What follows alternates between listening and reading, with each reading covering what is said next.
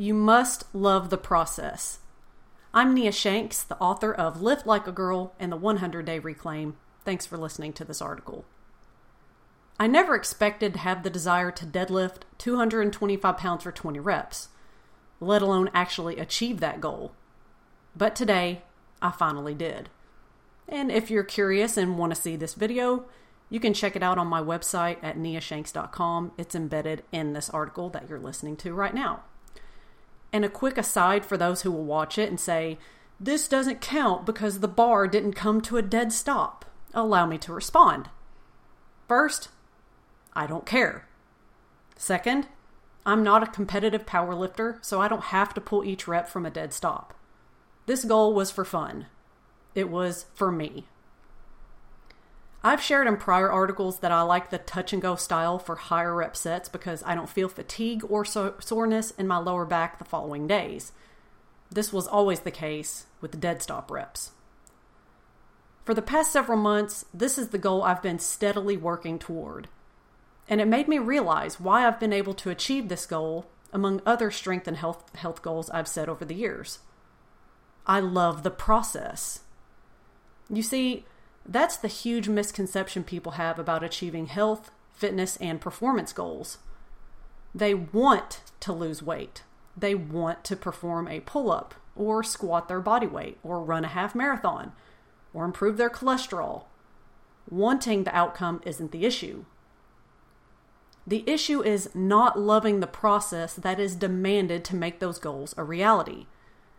And just as an aside here, I discuss these things in detail in the 100-Day Reclaim and Lift Like a Girl books. It wasn't enough for me to say, I'd love to deadlift 225 pounds for 20 reps.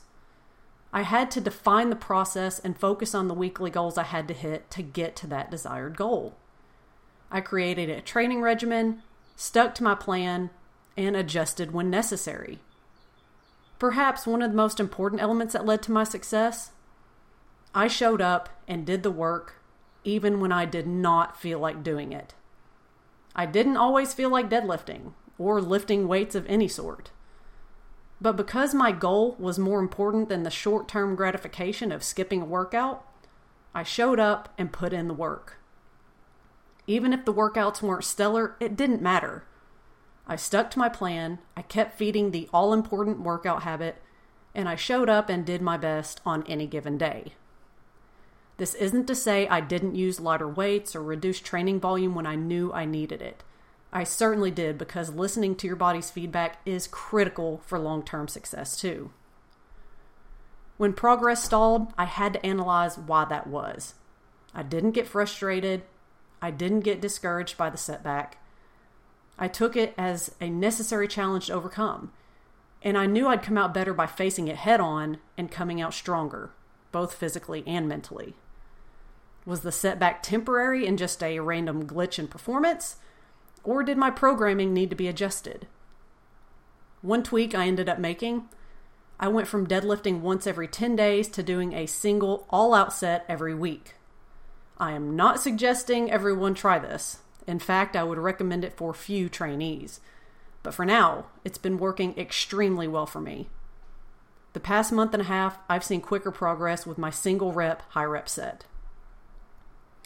You must find a way to love the process, or enjoy it at the very least. And there are ways to make this happen. Begin by asking yourself some questions. Do you really want the goal you seek? Do you really want defined abs and the lifestyle required to achieve that goal? Or do you actually want to feel strong and confident in your clothes and want to forge a more easily sustainable lifestyle and keep the results? Are you even setting the right goals that will keep you devoted to the required process? Are you setting goals out of obligation? Do you really want to deadlift heavy? Or would you prefer to focus on cardio-based activities or dumbbell or bodyweight exercises? Do what is best for you, not what someone else says is best. Yes, my idea of a good time is deadlifting heavy weight. It may not be yours, and that's fine.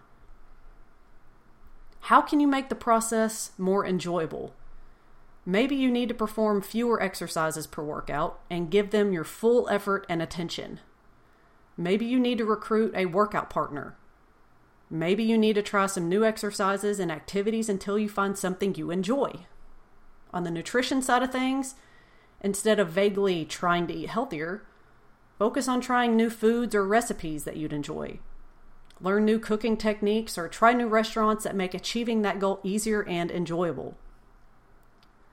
How can you make the goal more meaningful? For the person who needs to lower their cholesterol, the goal of a smaller number on their future lab work may not be super motivating. Perhaps, instead, the focus could be on increasing energy levels, sleeping better, being able to engage more easily in meaningful activities, increasing strength, forging more healthful eating habits, etc. In other words, allow lower cholesterol to be a great side effect from going after more important goals. This is exactly what I recommend in Screw Fat Loss for those individuals who have chased fat loss for as long as they can remember. Instead of obsessing over a goal, find a way to embrace the process required to get there. Thank you so much for listening. Have a wonderful day.